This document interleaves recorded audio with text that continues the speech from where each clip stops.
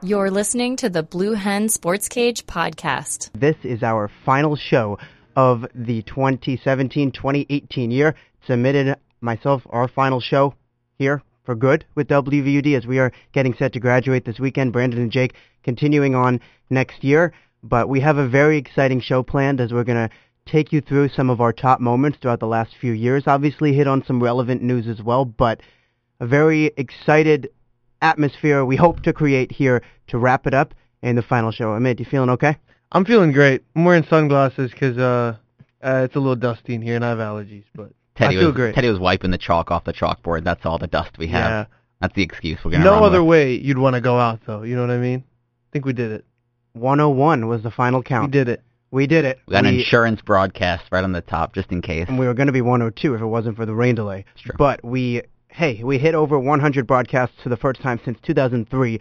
I have to, obviously, off the top here, thank every single person who has supported us throughout the year, whether you're a frequent Cage listener or just tune in every now and then or listen to our football, basketball, field hockey, ice hockey, baseball, even a little soccer in there. Am I missing anything? You got it. I think I got it all. All of the broadcasts that we did really working to expand our coverage of Delaware athletics these last couple years and building a very strong team. The Cage was a thing in the 90s, but when Amit and I started as freshmen, this show did not exist. So we're thrilled that we were able to bring this back into action, and obviously with Brandon and Jake, keep it going next year. Absolutely. And I'm hoping our listeners shouldn't expect too much change, right? No, I mean, obviously you can't replace a Teddy Gelman or a Med Quadri. You can't just plug in somebody and fill those minutes. But, we might have a little tweak here and there, but it'll still be the same topics, the same focus on Delaware athletics with a touch of national sports news that you've come to expect over the course of the last 2 years. Hoping to have a lot of guests on in the fall, as it'll be, at least to start, just Jake and I as the co-host. But you'll get to know everybody in our sports department as they make appearances as well. So something we're very excited about. But obviously you can't replace, like I said, a Teddy Gelman or a Med Quadri that easily. So it'll be a little bit different. You're listening to the Blue Hen Sports Cage podcast.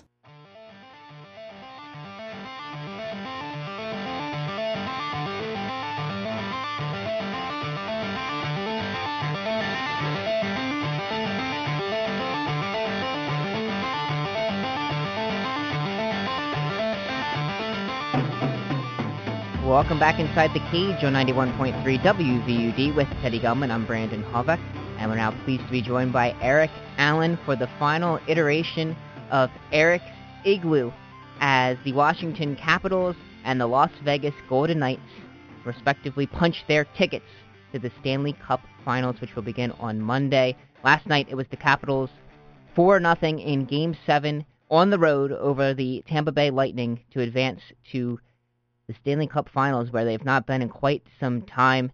Teddy, your reactions, your thoughts coming out of that big win for your team? I was out of control. Let's begin with that. I was out of control. I actually tweeted out a video this morning at one of the writers for the Washington Post, Dan Steinberg, and he retweeted it, so it got a lot of views today. After the Caps went up 3-0, I was jumping up and down. When it was 1-0 after the quick Ovechkin goal, I was obviously excited, but I had to be nervous. But then once they got to 3, you started to feel it a little bit, and I'm still, obviously anybody who knows Washington, D.C. sports knows that this has not happened since 1998, where a team has gone to the finals, and no team besides the Capitals has done that since, the Redskins were there in 91. So it's been a long time coming, and I think I'm still trying to process it, and looking forward to Monday, but boy, it was quite a night. Heading into the game, especially in a series where road teams that had a lot of success, what were your emotions heading into it? What were your thoughts about the Capitals' chance in Game 7? And was it fathomable, from a fan's perspective, that they would be making that next step to the Stanley Cup Finals? I think on paper it was, because of how they had played on the road this season, the way Braden Holtby was playing in goal, and the desperation that Washington played with in Game 6. But in the back of the mind is always, look what's happened in the past. Sure, the Caps got by the Penguins, but they were up 2-0 in this series. Oh, look at this. They might blow it in Game 7. So I was very nervous, even though I know they could. I knew that they could do it.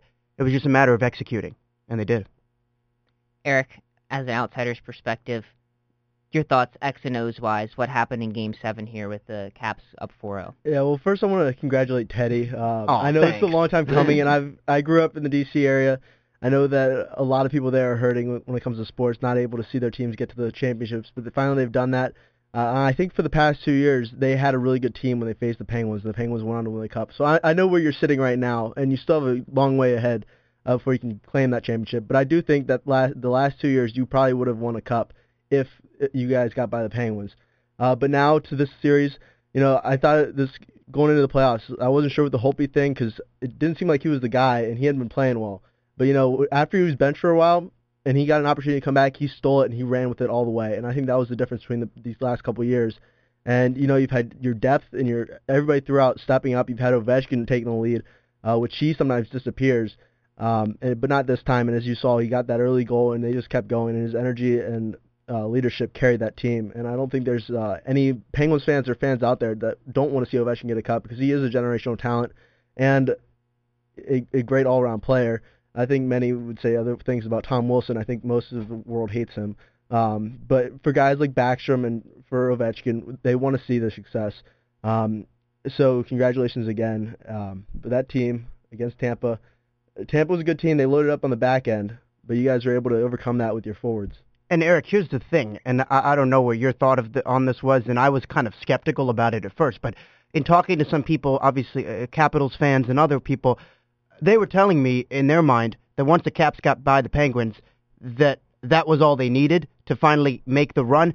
Hey, we're still 4 wins away. Who knows what's going to happen? They could get swept by Vegas. They could sweep Vegas. Well, we don't know what's going to happen. But a lot of the conversation was maybe that was necessary, that they finally got past the nemesis, the Penguins, who the Caps have never been able to beat. In your mind, what kind of a role do you think that played in their ability to win another series and move on to the finals? Yeah, that's a very valid point because, it has been their mental block. 2009, the Penguins, Fleury shut them out in Game 7. Last year, it was Game 7, Penguins beat them, and then the year before that was Game 6. So they've had trouble getting by the Penguins, and it definitely frustrated them, and you could see that last year. But this year, I personally, and I think a lot of others, especially analysts, insiders, high-up people, thought after the GM proclaimed that the window was over after last year's big trades at the deadline to bring in some top-end talent and then lost, I honestly wasn't sure they'd make the playoffs, and if they did, I thought they might have been a wild card. But they came through, they won the division, not as decisively, they didn't win the President's Trophy, but they still won the division. But then they still played with that underdog role. They went in and played Columbus, they played one former Penguin, Ian Cole, got through him. Next bigger step, you play the Penguins. Once they got over that hurdle, and they are like, hey, we can beat the Penguins, then it's on to Tampa, who missed the playoffs last year, but the year before that was in the Eastern Conference Final against the Penguins. And they were up 3-2 going into Game 6, losing both of them, allowing the Penguins and the Caps to advance. But then they have Chris Kunitz, so another Penguin there. But I think the biggest Penguin that they have to get through mentally and just to get through is Marc-Andre Fleury, because he's backstopped that team. The guy in the net. The guy in the net. And Fleury, arguably, in my opinion, should have been a Vezina finalist. I think that he deserved it, even with his injuries. He missed some games, so his game total wasn't up there. But his stats have been phenomenal throughout the playoffs. And he's shutting the door and giving them an opportunity to win games with offense. Because their offense hasn't been scoring like it was during the regular season, but there's all-around hockey over there in Vegas. Is really going to create a hurdle, because I think that they can go a two-way game, a little bit more depth than even, or at least up front than Tampa. And that's kind of hard to say, because Tampa, their top-end depth, Stamkos, he really wasn't there at all. Like, he kind of was non-existent. Same with Tyler Johnson. And when you're missing those two top-end guys, your offense, even though they're deep, they're missing their top weapons. And I feel like for them, it was almost like the Penguins playing Boston in 2013 when they just could not score because they had no goals in the last 2 games. For the casual fan, now we're moving on to the next series where you're talking about Marc-Andre Fleury being this roadblock for the Capitals to overcome against the Golden Knights. For the casual fan, how did Fleury, who's been a highly talented player, one of their best players, how did he get from Pittsburgh to Las Vegas? What happened along the road there for him to be unprotected when Vegas goes into this expansion draft last summer? Yeah, very good point. So Marc-Andre Fleury kind of, 2 years ago, going into the playoffs, he got hurt, and they called up this rookie, Matt Murray, who was having a heck of a year down in Wilkes-Barre, the AHL team, and he came up and he just started winning games. That year they won playoff games with 3 different goalies. But Matt Murray was the main guy. He got hurt, but when he came back, he was put back in net, and he went with it. He won the Cup as a rookie, but didn't have the technically number of games to be not a rookie the next year. So the next year he was still a rookie, and he goes back and he wins a cup. 2 years in a row, he wins a cup, even though last year Marc-Andre Fleury carried that team through the first 2 rounds before Matt Murray got healthy again because he was injured, and then regained the net. But after that, with the expansion draft, you have to protect a certain number of players. They made a trade. They sent Marc-Andre Fleury and they sent a second-round pick to Vegas to protect Brian Rust, with the condition that they take Marc-Andre Fleury. So it was like a super win for Vegas. Like it was a very fair, nice deal because they would have taken him anyway. He's a great character guy, very good leadership. He has experience in all situations, and he can be a face of a franchise, which he has become there.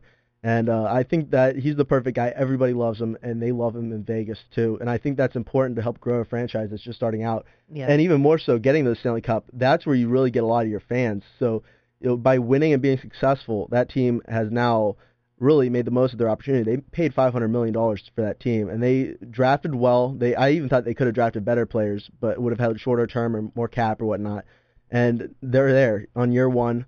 I predicted they'd make the playoffs going into the season. Halfway through the year, I was like, wow, this is a lot better than I thought they'd be. Maybe they get to the Western Conference Final, but I don't see them getting past Nashville or Winnipeg. But now that they're there, I think they have as good of a chance as Washington to win. And keep this in mind. Whoever wins Game 1 will have won their first playoff game. First Stanley Cup final game. Because both teams, Washington was there once. You said 98, I believe. 98, swept by Detroit. Yeah, swept, so no wins there. And in the first playoffs of Vegas, they have an opportunity to do that and be before the Washington Capitals, which would be a great accomplishment. But either way, I think it's great for hockey. It's either going to be Ovechkin and Backstrom finally break the curse, or it's going to be the new franchise goes all the way. And that would really set a good framework for the next team, because it sounds like Seattle will be getting a team in a couple years.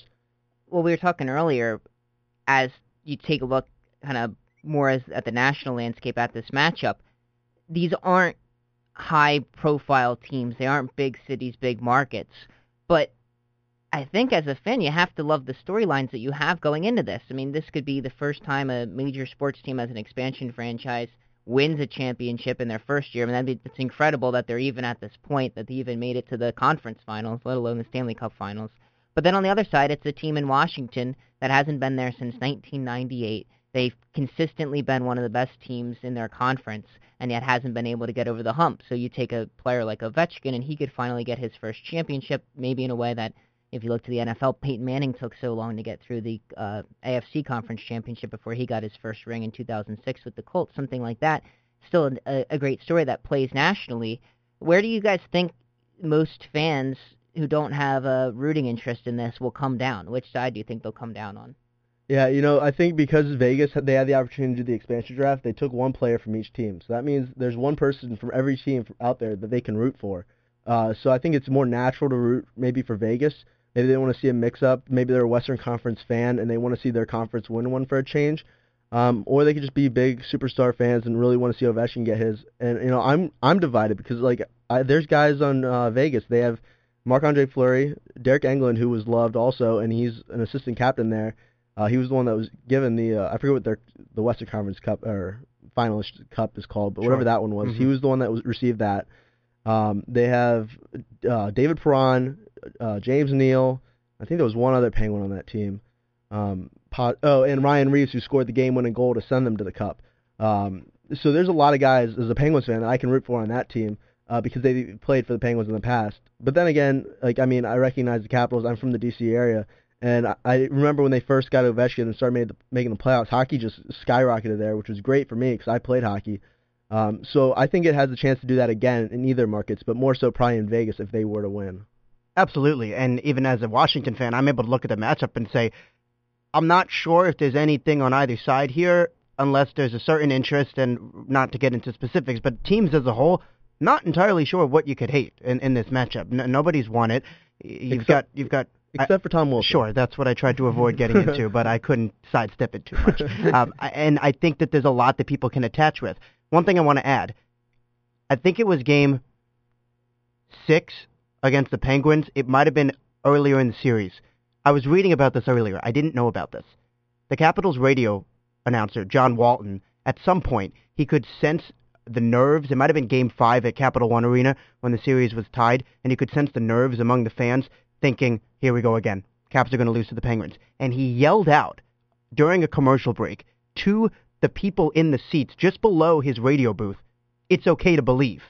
And it caught on as, you could say, oh, it's a little cheesy, it's a little corny, but it caught on as somewhat of a mantra.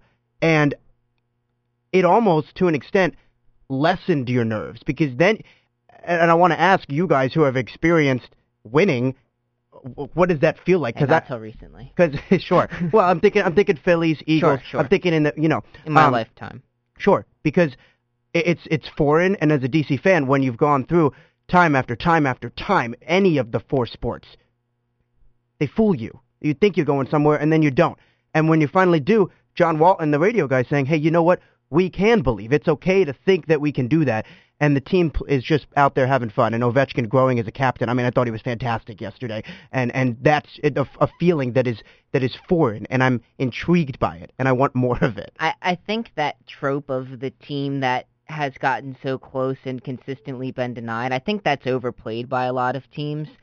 But I think in this case it's actually true. And it has been 20 years since the last time a DC sports franchise has been in a championship game. It's one of the longest droughts for a major market like that in the country. I think Minneapolis is right behind, maybe. Is that a major market? It's borderline. I mean, yeah, for all the sports. For all the sports. They're saying cities that have 4 major teams. Yeah, okay. So Minneapolis is on the list. Yeah, and it's not even just that, okay, they have 4 major teams and they haven't made it. These are, in the DC teams that have been close, very close, and especially the Wizards and the Capitals more recently, consistent playoff teams, been to the conference finals multiple times and haven't made it over the hump. So I think that's really cool that the radio guy did that and kind of let people relax a little bit, because it is a feeling that you're easy to jump onto, especially if you look back to Philadelphia Eagles this past year. Nobody thought going into the season that they were going to be the Super Bowl team. And week 13, when Carson Wentz goes down, you think it's all over. And then, I was on the side of Nick Foles was terrible at the end of the regular season, because he was. And in the playoff game against the Falcons, I was happy they won one, but Nick Foles was still terrible. And it finally took until the fourth quarter against the Patriots, when Tom Brady stripped, that you think they actually have a chance to win this game, because they hadn't gotten a stop the whole time. So it's a cool feeling, because you put, like we were talking about with the Eagles before, you put so much emotional capital into it, and you never really think that's going to pay off, and when it finally does, it's like this weird feeling of awe and kind of being struck that you don't really know quite how to describe or what it is, and it might only be there for this next week during that championship game, especially if they lose. But I think with this team getting to this point, even, you want to win the championship, but you still get that feeling because they had been stuck getting to this stage for so long, for so many times. Yeah, and I honestly think that maybe to the players it's a little bit overplayed, because like they try their best to start new. I know Burakovsky had a sports psychologist, and I think that other players may have quietly had them too, because I think it was a real issue. You could tell the last 2 years, even after 2009, because they faced each other a number of times in the playoffs. That's the frustration. But for the fans, I think that's carried longer than it has for the players. I agree. Because, for example, my roommate, who's a Capitals fan, he has not really adamantly watched every single playoff game, because he's like, oh, they'll find a way to lose. They'll just give them time. They'll find a way. Well, that was me in the first 2 rounds. And that was you in the first 2 rounds. But once you finally got past the Penguins, you're like, hey, maybe we can actually do this. But Vegas, I did not give you guys as much credit. I thought Vegas was going to steamroll you guys. Because you mean Tampa? Or Tampa, yes. They were going to steamroll you guys because, they seemed to be scoring in the last round. They faced a very tough opponent in Boston. Everybody was playing well on that team in that series. They took it pretty quickly, but then you guys won the first 2 games. And I was like, okay, you guys have this one. It's going to be hard for you to lose 4 of 5. But you almost did that. And then I got a little worried. When it came to Game 6, I was like, ooh, how are they going to blow it this time? And, because I think that was like most Caps fans. When they lost 3 in a row, you probably thought it was done. Did you? I don't think I thought it was done, but I think that it felt right in a strange, twisted way. Right because you guys have choked a bunch in a strange, twisted way. It felt right, so it didn't upset me. So when I kept my because you're kind of expecting when I kept my when you keep your expectations lower, I mean in life you're happier. but this playoffs, but your expectations have been lowered by the fact that they haven't done this perennially. And to be honest, I think going into the Cup final, they're remaining low. I'm not to the point of saying I'm just happy to be here, but I think to an extent it's look at this. Let's just get out there and play and see what happens. Forget about the hype. Forget about the expectation. Just play it. And I'm so excited for the matchup. Obviously I want them to win, but to see Vegas, I haven't really seen them play a lot. I'm just very excited to see it happen and be there. Be in the championship round. Yeah, exactly. And that's what I was going to say. Like with the Penguins, their motto is just play. You can't be thinking about the next game or 3 games from then or what's going to happen in the off season. You have to live in the moment and you have to enjoy the Stanley Cup final because you don't know, as you know, you don't know when the next time will be. It could be next year. It could be 20, 30. It could be 100 years. You really don't know. I hope it's not. But You're right, you really don't know when it'll be. You can ask Cubs fans the same thing. They had a long drought. And, you probably didn't know when this was going to end after last year because it kind of seemed like you were going to go into rebuild. But you guys lost Backstrom, fought through it. Lars Eller stepped up. Everybody stepped up throughout your lineup. And, I think they've done what they can do. And you just have to go out there and support your team and cheer for them and just enjoy the moment, enjoy every game. Be there, watch it, do your pregame ritual if you have it. But just enjoy it because, I think this is going to be a good matchup between two teams that bring a certain dynamic to the game that is going to be fun for everybody to watch. I don't think there's going to be a blowout on either side, but certainly both teams are capable on any given day because of their talent. And, I think that this game is going to come down to Game 6 or Game 7, and unfortunately for me, I'm not going to be able to watch anything past Game 2. Anything you want to add before we sign off here on the Igloo for one last time? It's been quite a run. Yeah, it has been quite a run. Hopefully it'll still be 2 Stanley Cups to 1 Stanley Cup for you. I've really enjoyed doing this. The Eric's Igloo, as you call it, or the Igloo as I like to call it. Either way you like to call the Igloo. I've enjoyed it, and I'm glad we've been able to do this. And, I'm kind of sad to see it end here. That's Eric Allen. You could hear him next year for sure. He'll be back here as a PhD student heading Masters. You'll get there eventually. Working in meteorology, so he'll be working with Rachel with some Delaware ice hockey. Eric, always a pleasure. Thanks, Eric. Thank you. You're listening to the Blue Hen Sports Cage podcast. Coming up with it is Taylor Lister, just outside of the circle. She's battled by a couple Tar Heels defenders. Now she'll go back to Greta. Knock with a little bit of space. Greta, a backhander. Score! Greta Knock, it's 1-0, Blue Hens. 5:20 to go in the half, 1-0 Delaware. Kiki Bink takes it in the middle, and now the Blue Hens will come to it toward the center. Weinstedt, score! Megan Weinstedt punches it in, and the Blue Hens are up 2-0. That pass was picked off by Taylor Lister as she comes towards the offensive circle. Pass across, and it's in for Blue Hens! It is in! Greta Knock with the goal, and Delaware comes right back! 3-2 is our score with just under 6 minutes remaining. The score is 3-2. 5 seconds on the clock. Sarkozy has it. Passes it out of bounds. 2 seconds on the clock. 1 second on the clock. And the Blue Hens win! The Blue Hens are national champions of field hockey. Joined by goalkeeper Emily Nolman and midfielder Greta Knox. How does it feel right now? Great, unbelievable. I can't find words for it. It's amazing. You're listening to 91.3 WVUD, where national champions are born.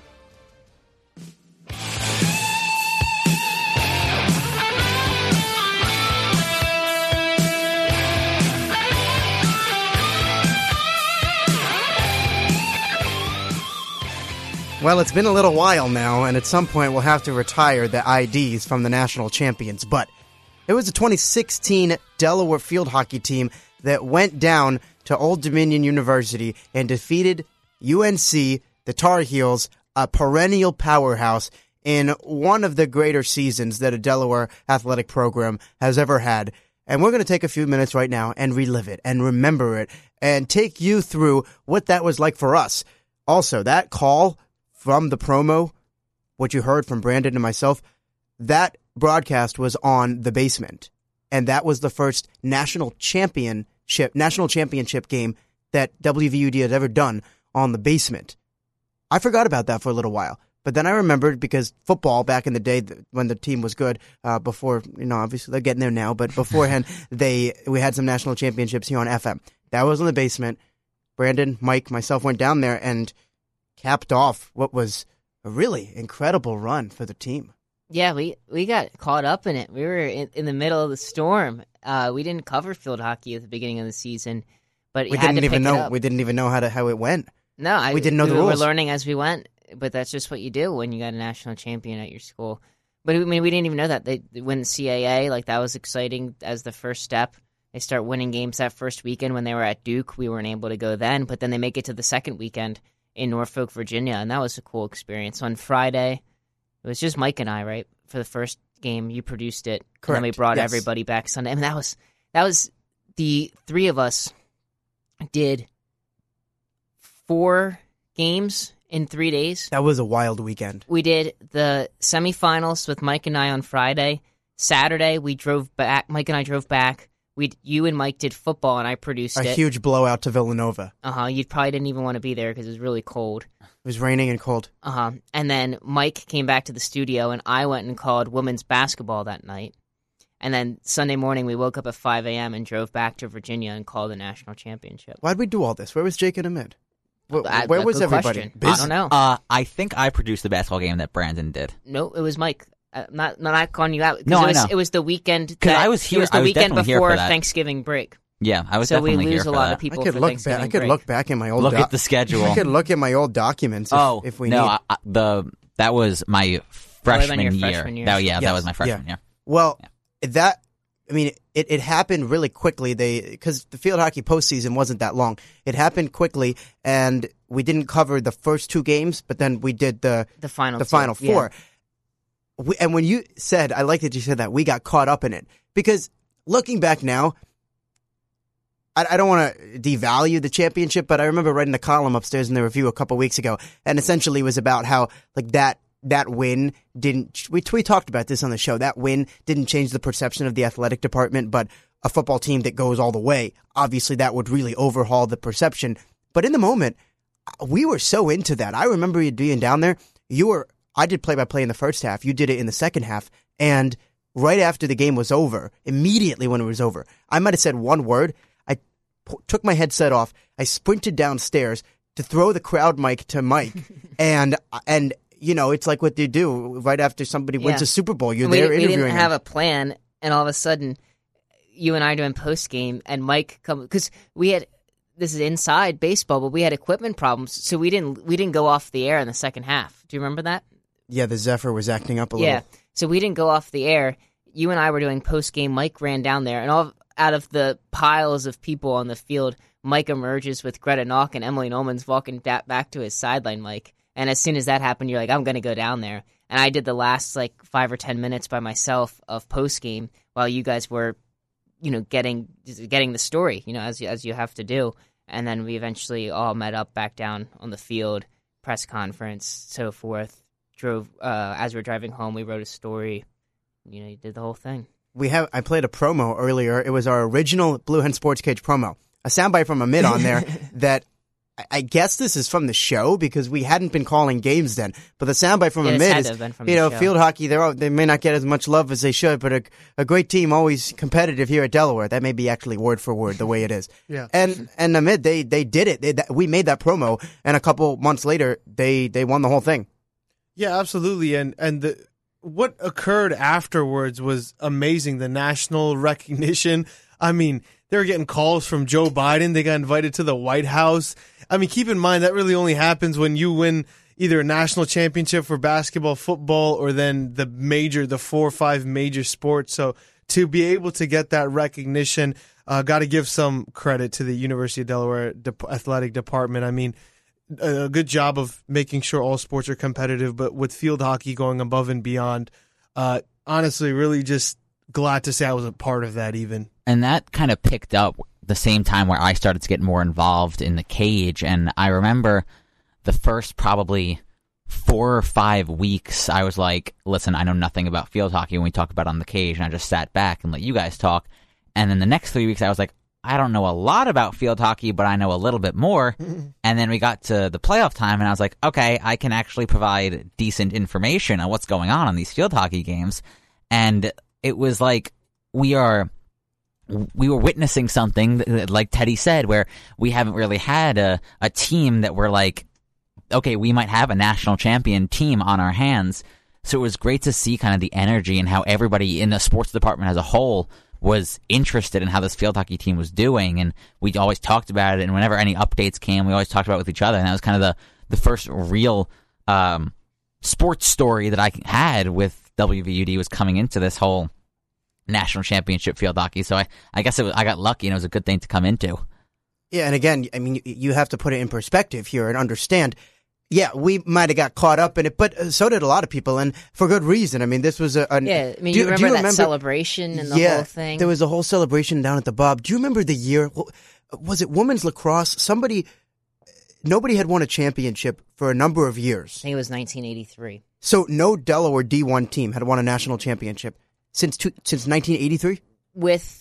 If you don't include football. Football in 2004. That was the correction. That was made because football's national championship, in most people's eyes, it's a national championship, but it's at the FCS level. It's not at the NCAA, the entire Division I level, the way that this field hockey national championship was, where Delaware beats North Carolina in the final game, as opposed to like Eastern Washington or James Madison. But the last time that a team has won NCAA Division I across the board, best team in the nation without dispute, was 1983. And I think it was good for us that we got into that and we picked up on it. And this year they didn't have quite the same success. And, we'll see where they go this next year and beyond. But that was a time when you look in the perspective of the athletic department, in the context of the athletic department. Chrissy Raywalk, the AD, was making a lot of changes. And while she's doing all of this, all of a sudden, one of my teams just won the national championship too.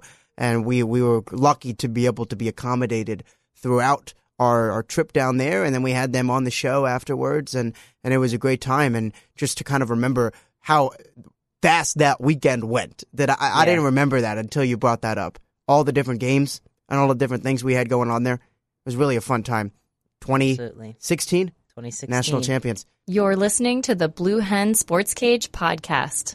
Why don't we get to that real quick right now. What can people expect? Can they expect any major changes? What sports can everybody expect to receive on a consistent basis next year?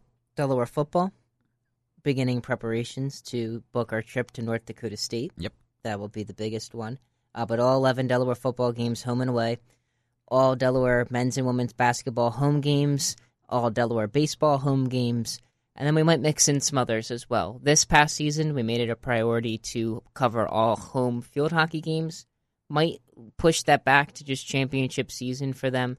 But if men's soccer is on the rise, men's lacrosse, those sports that we've covered here and there throughout the last couple of years, we'll kind of continue to do so in the same fashion. And for those who have been listening for a while, they know that when we get to the show and Brandon and I normally have our conversations, Teddy's there to stop the haymakers being thrown. And now with Brandon and I as the only two in the cage, we have to make sure that no haymakers get thrown, because if one of us goes down, one of us has to run the cage ourselves. So it'll be fun to get that going. And also we're going to try to add maybe one segment here and there to kind of get a new look, a new spiced up kind of thing. And as we're going to talk to the rest of the people on the sports department, see what they like, see maybe if they want to come on and do a little fun segment here and there. You said football season. You can count on football season. It's a big football season, as year 2 of Rocco will be underway in the end of August, early September. To relive the 2017 season, Brandon has put together a beautiful montage that will lead us into a great discussion about this past season, about what went on with Danny Rocco's team, obviously the premier program here at the University of Delaware, and a program that appears to be on the rise and up and down. 2017 season under new head coach Danny Rocco. Here are the sounds of the 2017 season. I'm here to help return Delaware football to a level of national prominence and put our brand back on the national stage. That's what I'm here for. The Delaware Blue Hens face off in their season opener against the Delaware State Hornets. 4-7 each of the last 2 years. I think you got to feed off the fans. This is the first game. There's a lot of energy. There's a lot of excitement. He says this is one of the most talented teams he has ever coached. Throws complete. Touchdown, Blue Hens. Deontay Cherry. Picked off by Nigel Hill. That'll all but do it for the Delaware State Hornets. Mid-stadium. Here come the Hokies. Holds 65,000. And it's something that the Blue Hens have never seen before. Virginia Tech defeating the Blue Hens 27-0. Disappointed. I'm not discouraged, though. The defense is going to be the heart of this team. Defensively, all in all, pretty good day's work. The Hens make it official. 41-14, the victory to move them to 2-1 on the season. It was one of those games where if we really would have played a clean game and a complete game, we really could have dominated that scoreboard. We bring this to you following James Madison's 20-10 win in their first CAA game. The Blue Hens fall to 2-2. He's got a man open and it's intercepted. Screen out to the right to Williams. He drops it, and that's a lateral that is dropped, and that's going to be a turnover and a touchdown for the Duke. The offense was pitiful. Back down to 47 yards today. It looks just like last year. JP Caruso is going to be coming in. So Joe Walker is being benched. Pocket collapses, and he is down. He is sacked.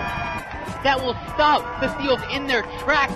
The Blue Hens trailed at halftime in this game 20-7, but then outscored Stony Brook 17-0 in the second half. And I think when things really got tight up there Saturday night in the fourth quarter, I think maybe for the first time around here we started recognizing this team thinks they're going to win.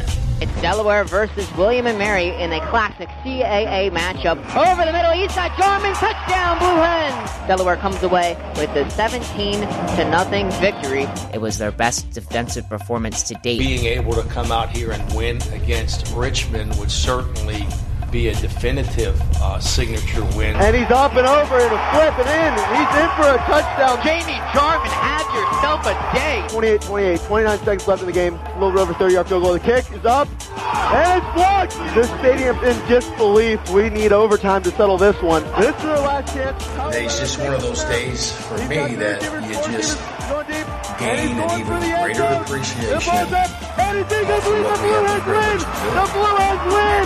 42-35. Players on the Richmond sideline meant an awful lot to me. I think Caruso came into his own there late in the game. Just believe. We told each other that, we got this. We're going to pull this out. 18-17 upset loss at Towson. Delaware did not show up to play. It was a game in which Delaware led 14-3. It was a trap game for them, and they fell right into that trap. The Delaware Blue Hens traveling north to take on the Maine Black Bears. Caught by Joe Walker into Maine territory. Walker still on his feet. Under pressure. Now he rolls. Looking. He's got a man open. Caught for the touchdown. That's Brandon Whaley. And they put a stranglehold on this one from Portland. We did a lot today with Joe Walker. I always know how to catch the ball. I just never played the position. With the win, the Blue Hens back up to the top of the CAA. Delaware 6-3 on the season, playing host to the Albany Great Danes. Walker is loose inside the 30-yard line and down. He fumbles the football. Is up for grabs. It's intercepted.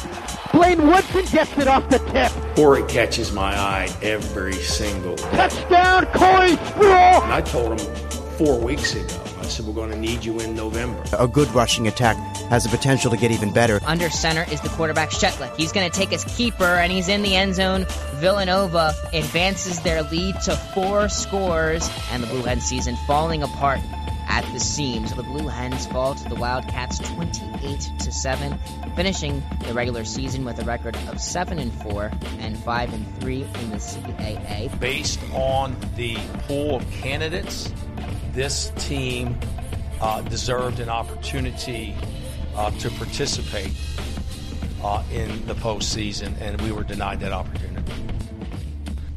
We came here to do something extraordinary with our program, and I think that we took a step forward, and we certainly remain on track.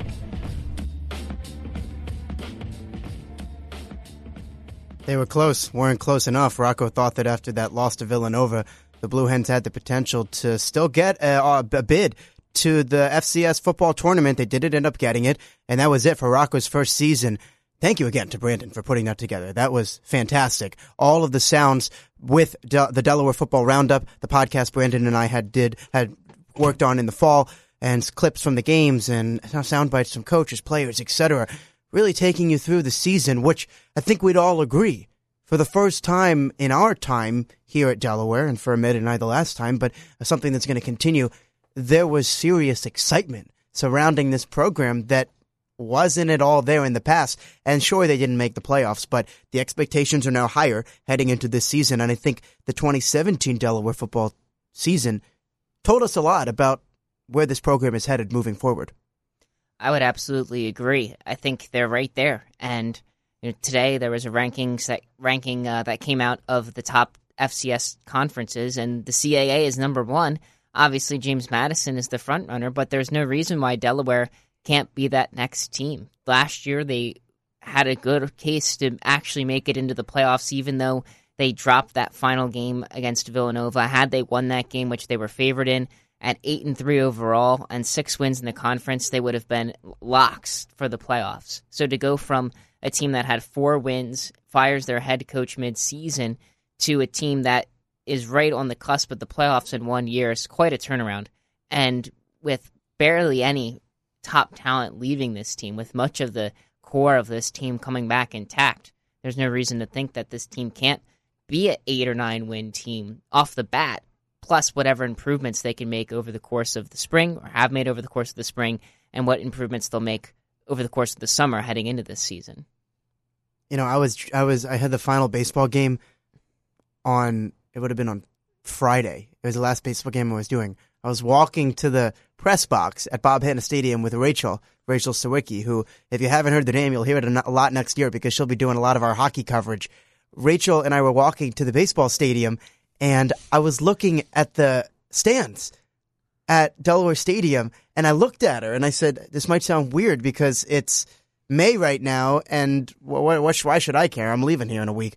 But I said, I really miss football season. It was fun, this past season especially. I looked forward to getting up there, and I've got a special surprise a little later on the show with a flashback to maybe my first football game. But this past season was a lot of fun. There was a renewed sense of energy down there. And we really got deep into it. Like, I felt like I really knew the tone of the team, if you will, or the kind of the vibe that you would get week after week. Being at most of the games, being at the Monday press conference with Rocco, writing about the teams, calling the games, talking about it on the podcast, talking about it on this Thursday show. It was really, when you look back on it and compare it to what we're doing now, like, we were so far immersed into that season, into everything that was going on with the football team. And it'll be really exciting to kind of do that again next fall because, like I just said, this is a team that should be a playoff contender. And, we'll be right there every step of the way. Last year, we started thinking about that Saturday after the Villanova game, thinking, okay, what if they make it in? Would they have a home game? Who would do it? That sort of thing. And I think this year, that should be the expectation from the beginning, is to have that next Saturday and be open for a playoff game, because that's where they should be. It was also a different narrative every week. I mean, last year when we looked at it, it was, all right, well, did the miracle pass get completed? Did the heave get completed? No? All right, let's look to next week. But this season we have a dynamic in the quarterback position. We have a defense that, quote-unquote, came out of nowhere. We knew they were going to be good, but I don't think anybody expected to be this good. We had a running back committee that now kind of narrowed itself down to a little bit of a tandem. And Rocco, with his first season, it was every week there was something new to talk about, and every week, for the most part, was something positive to talk about. Even with a loss against JMU, even with a loss against Virginia Tech, there were so many positives to talk about, which I think brought this whole entire football segment kind of a little faster down the hill, because it was just positivity. We knew that we had something going for us, and it was just easier for us to talk about it and get involved with it. Like you said with the James Madison game, you think about that 20-10. They played them closer than anybody did all regular season. Virginia Tech, it could have been a 10-0 game at halftime, and they should have been in that game a little bit longer if a few things break the other way. One of the things that Rocco said at his final press availability of the season that has stayed with me, aside from his jockeying, if you will, for them trying to be in the playoffs, one thing he said about the team is that throughout the season, they were kind of scraping things together week to week. The team never really had an identity. They had enough talent and good coaching that they were able to be in every game.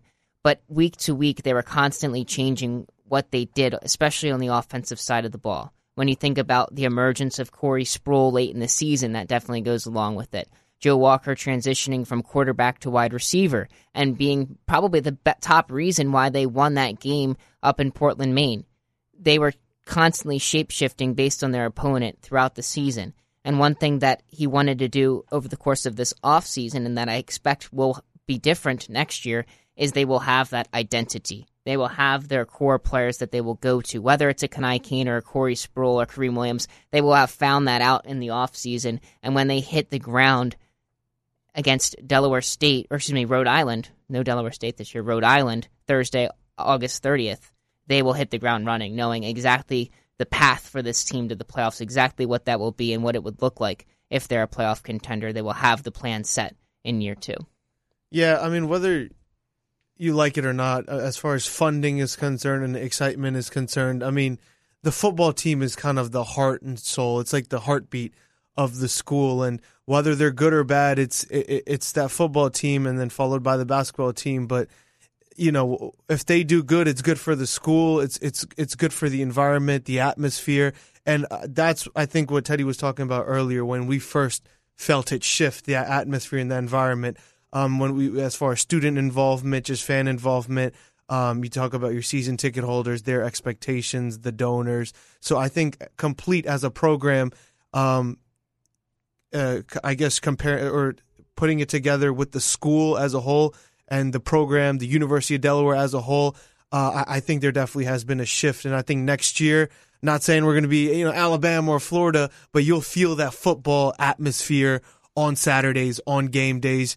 You saw it with some of the improvements, some of the plans that the University of Delaware has to improve as far as the physical stadium itself. But I think they're definitely headed in the right direction. And Teddy and I won't really get to experience it, but get excited for game days because we enjoyed it our last year, and I think you guys will enjoy it your next years. You're listening to the Blue Hen Sports Cage podcast. As we begin to wind our way down on this evening's show, we wanted to have a little bit of fun and take a road down memory lane back to the beginning of an era, a beginning of an era that included Amit and I as we wrap up our show here. Everybody got some Kleenex? This is the it got super dusty in here. I'm sure there's some tissues in the bathroom. I'll go grab them. Okay, so this is Amit and I called a number of games our freshman year, and we have some, which are now very funny clips from our beginning moments. This is when Amit and I, well, I guess, I don't know what your grade status was at the time. I was a freshman. Red shirt? Yikes. Red shirt? Red shirt senior. Red shirt sophomore? Something like that. Red shirt sophomore? Okay. Yeah. All right. So this... I was a year older than I'll you. fact check. Take that. So let me just play this first. I'm not going to say anything. October 2014. Welcome to Tubby Raymond Stadium tonight. The University of Delaware Fighting Blue Hens take on the William and Mary Tribe. It's Saturday Night Football in Newark. Teddy Gelman with you for this action. The Blue Hens trying to get back on track after 2 consecutive road losses to Villanova and then North Carolina. Things did not look great for the Hens to start this fourth quarter, but Rago now, Hens down 23-21, 4 seconds left in the game. Frank Rago to attempt a game-winning 29-yard field goal. He stands at his own 19. Rago is set. Here's the snap, the hold, the kick is up. This is a winner. And it is good! I have the video of this. The Hens win it. Frank Rago puts it in, and the Blue Hens mob him on the field. I have a video of the this. Game is over. This was the Blue Hens insane. Defeat the Tribe 24-23. And this is when we weren't even good. Yeah. And you can see how excited this was. Hold on, you're coming in a second. Pick up the second win of the season, and it could not be in more spectacular fashion. So Amit comes on with the wow at the end of this. After I was rambling for a very long time, and then when I finally settled down, speechless. You couldn't say anything, Again, do you remember that moment, the game-winning field goal, Frank Rago? Right. This was like early on in my career also. And this wasn't a long field goal. It was like a 30-yard or something. And he hit that, and it was pretty nice. And, I mean, again, I was kind of speechless because I haven't done many games, and to be able to, like, witness that was kind of it for me. I was like, oh, man, this is about to be, like, you know, a hell of a 4 years. But, yeah. And then what happened after that? We're still working on it. But, yeah, to kind of have that be, like, one of your first, like, not even football games, but one of your first, like, sporting events to do with 91.3, I mean, that was, you know, I guess it was downhill after that, right? Hard to top. But that was good. That was a great game. I remember it like it was yesterday. It was one of our better moments. I mean, it might have been the first game we ever did.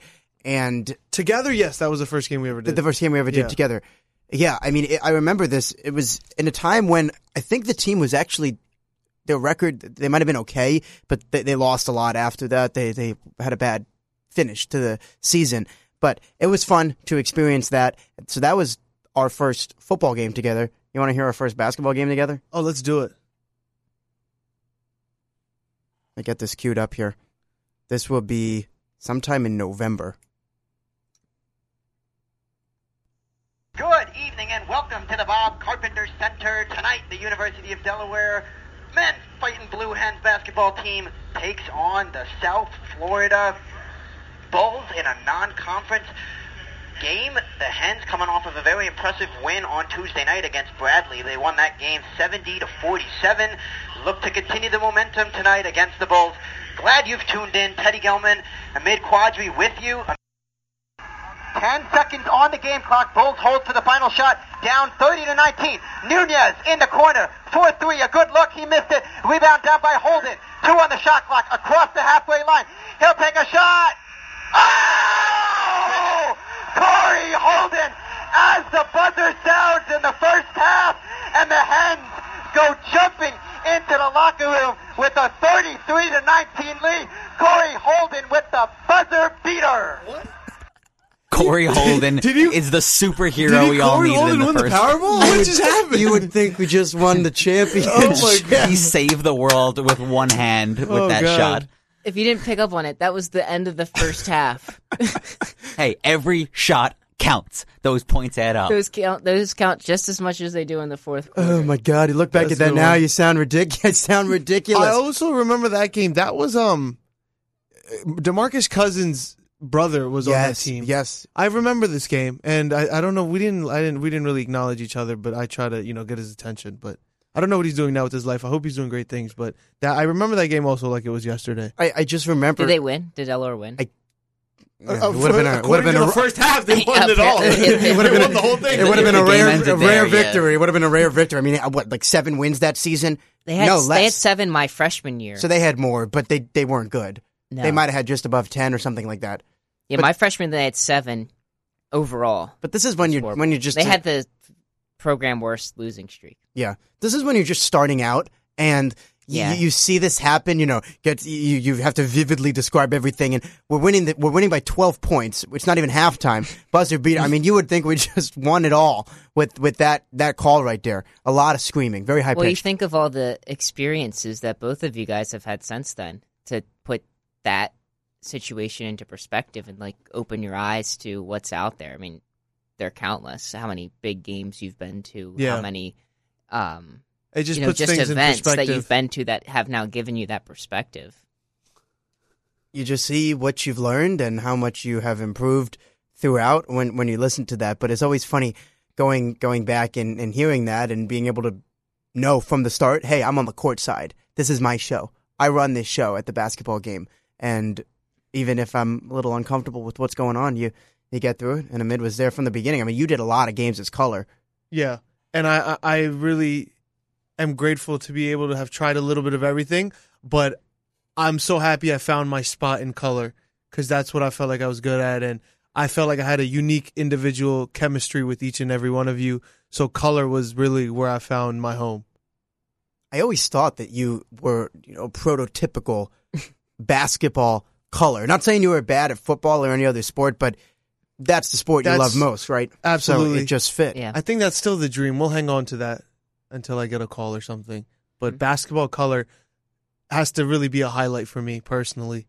Yeah, I mean, my first basketball game was also with you, Ahmed. And I don't know if you remember this, but one, you showed up late. But per usual. So he showed up on time, is what you're telling me. So I'm this freshman. I walk into the stadium or the arena, whatever, 30, 40 minutes before the game. I miraculously get the equipment set up by myself. I never had met you before. Yeah. I remember texting you like, "Yo, I'm outside." You didn't have like your credential or something. Yeah, I don't know what happened. It was a wreck. Classic Ahmed move. It's a wreck.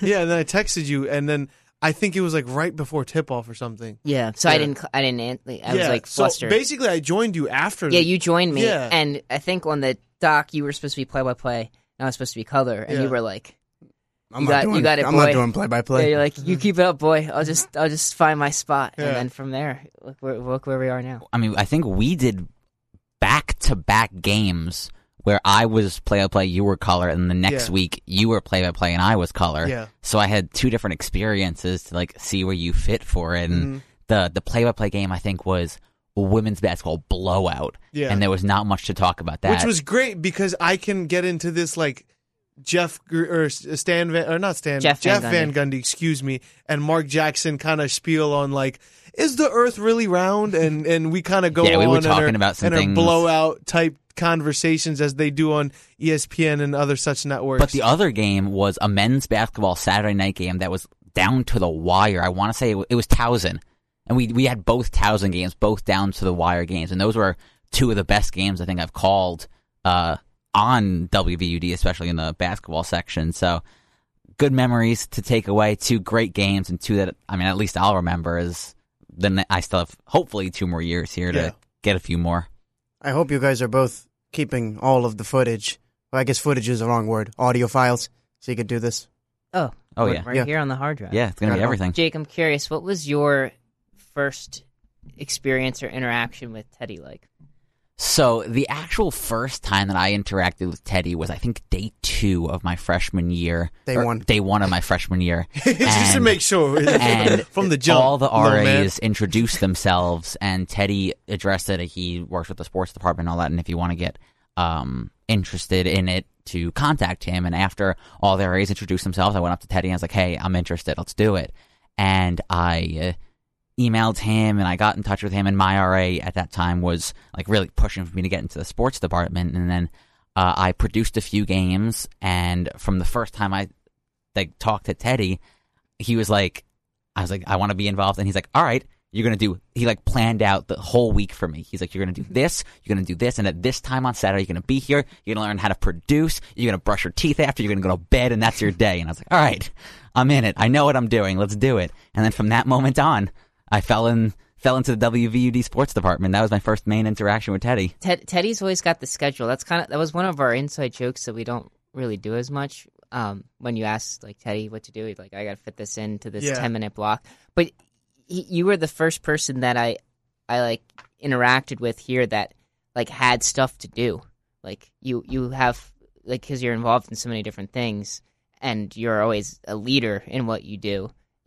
You can't just just hang out. Like when you're a freshman, everybody doesn't have anything to do. They just sit around and do whatever and watch movies and stuff. And Teddy was the first person, since he's a year older than me, that was like, nope, you need to be here at this time. And that's kind of the model for like getting myself organized and focused. And you see a lot of people, and you're almost shocked when they're like, I have to do something. You're like, oh my goodness, you're doing something. But when you look at Teddy, you're almost shocked when he's like, yeah, I can do that. I have time. I can fit it into my schedule. Yeah, let's do it. And I was like, wait, he's not doing a tour while calling a game and being an RA? Like, he has time for this? He could do it? So it's like that whole, like you said, he has everything planned out. He has everything kind of set for him, and I think that's what made the sports department as a whole.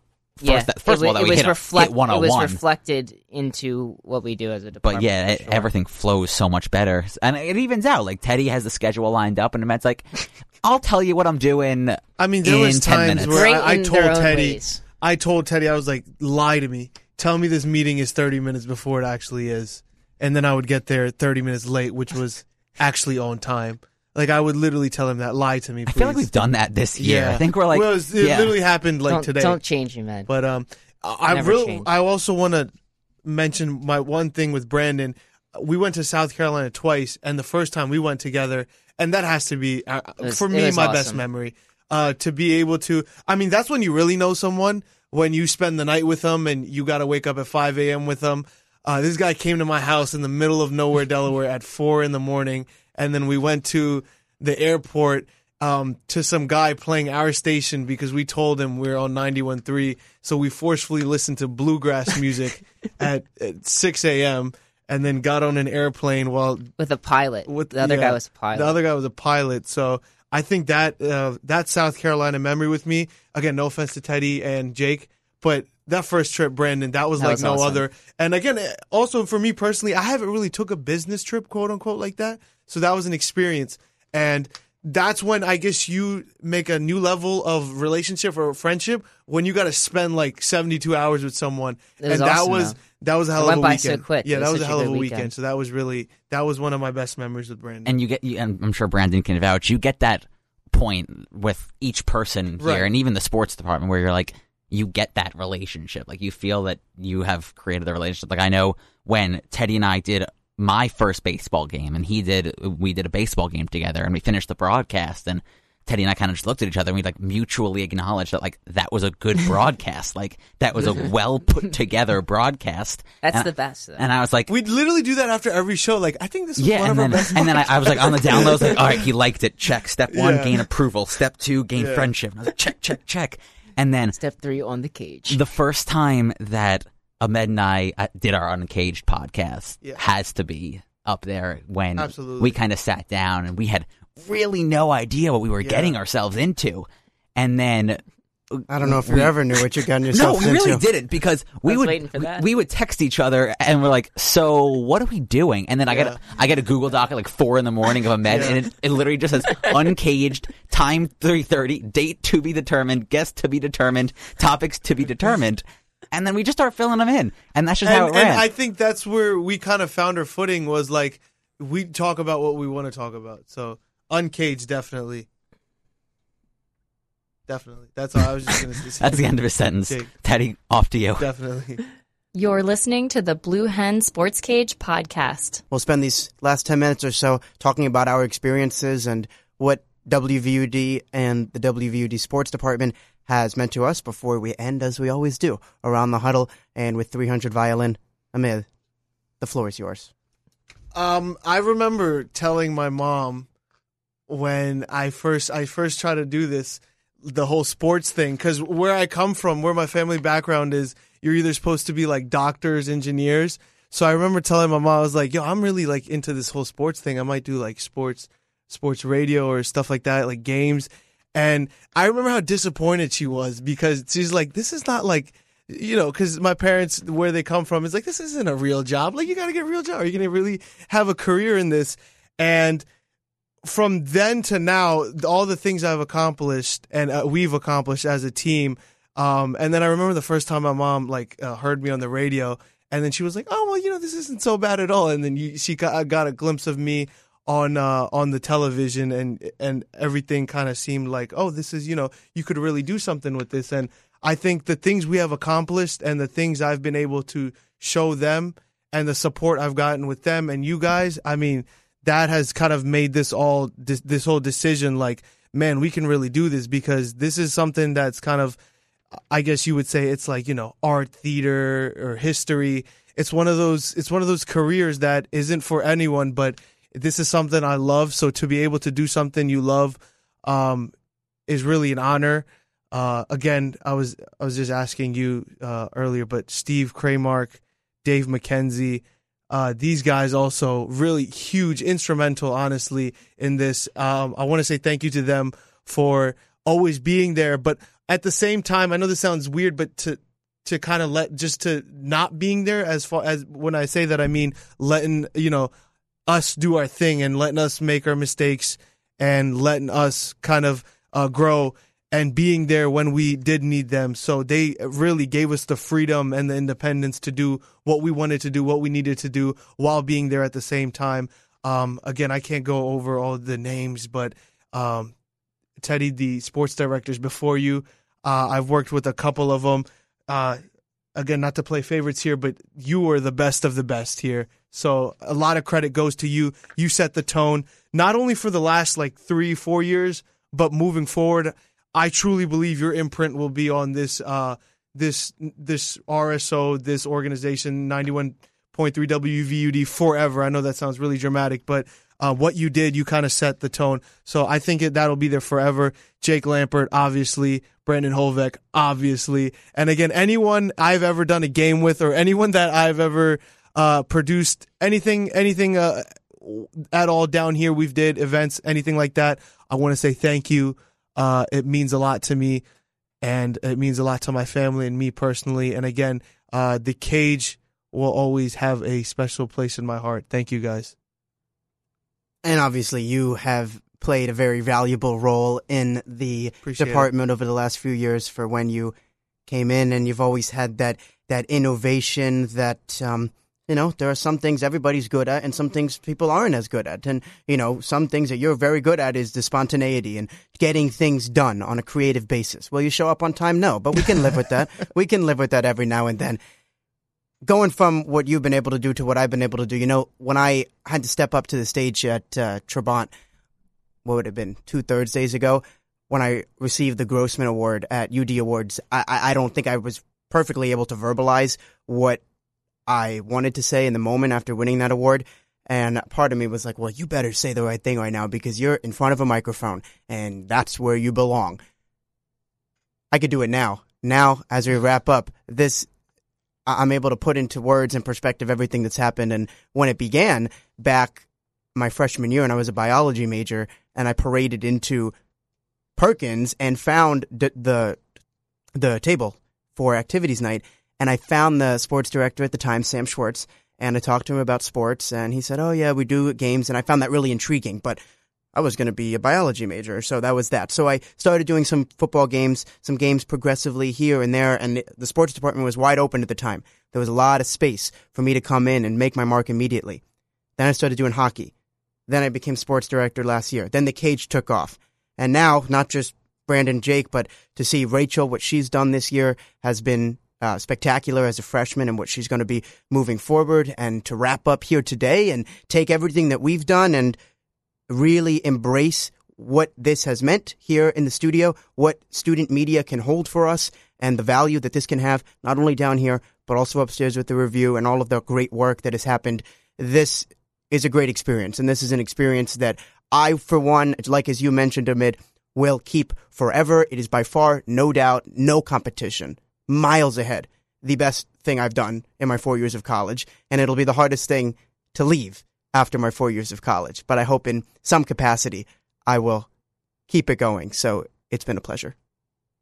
Just wanted to take a moment and thank both of you guys for what you've done, first and foremost for the structure for the organization itself. I don't know if everybody who comes into it now kind of knows what it was before, and again, not to knock down anybody who has been in your roles previously, but it was not what it is today, and that is all because of what you guys did collectively. Teddy from an organizational standpoint, and Ahmed from kind of taking what we do as a product and taking it to the next level, in your analysis and your way of thinking.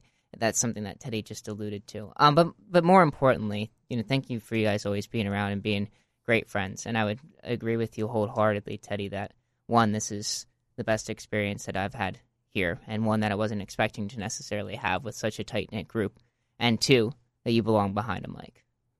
Yeah, and it's been kind of rare that somebody coming in their freshman year can just jump into something and feel like they're definitely a part of it, and going, even with the things that Ahmed and I have done with the podcast, and I feel like I have actually created a relationship that I feel will last. And even when I remember getting off the phone after I talked to Teddy outside my room, and Teddy's kind of like, you can do, this is your sports department. You have Brandon, and then next year is something you can do. And Brandon, you put out a document for next year that you're like, what do you want your goal to be? And I kind of wrote it as a joke, but I kind of wrote it as really serious, and you can pull it up. I said, I want to be the second coming of Teddy Gelman. And I mean that wholeheartedly, and those are probably some of the biggest shoes anyone's ever set to fill. But for somebody, like I said, my freshman year, to have a role model, to have somebody that like you really want to be, and a good one at that, has been incredible for me. So thank you both. Thank you for everything. And hopefully next year, the year after, maybe not hit that Teddy Gelman level, but be just as close, maybe without the organization. We'll end as we always do. No other way we'd rather do it. Let's go around the huddle. We got NBA tonight. It's Game 5. Golden State, Houston. Who do you like?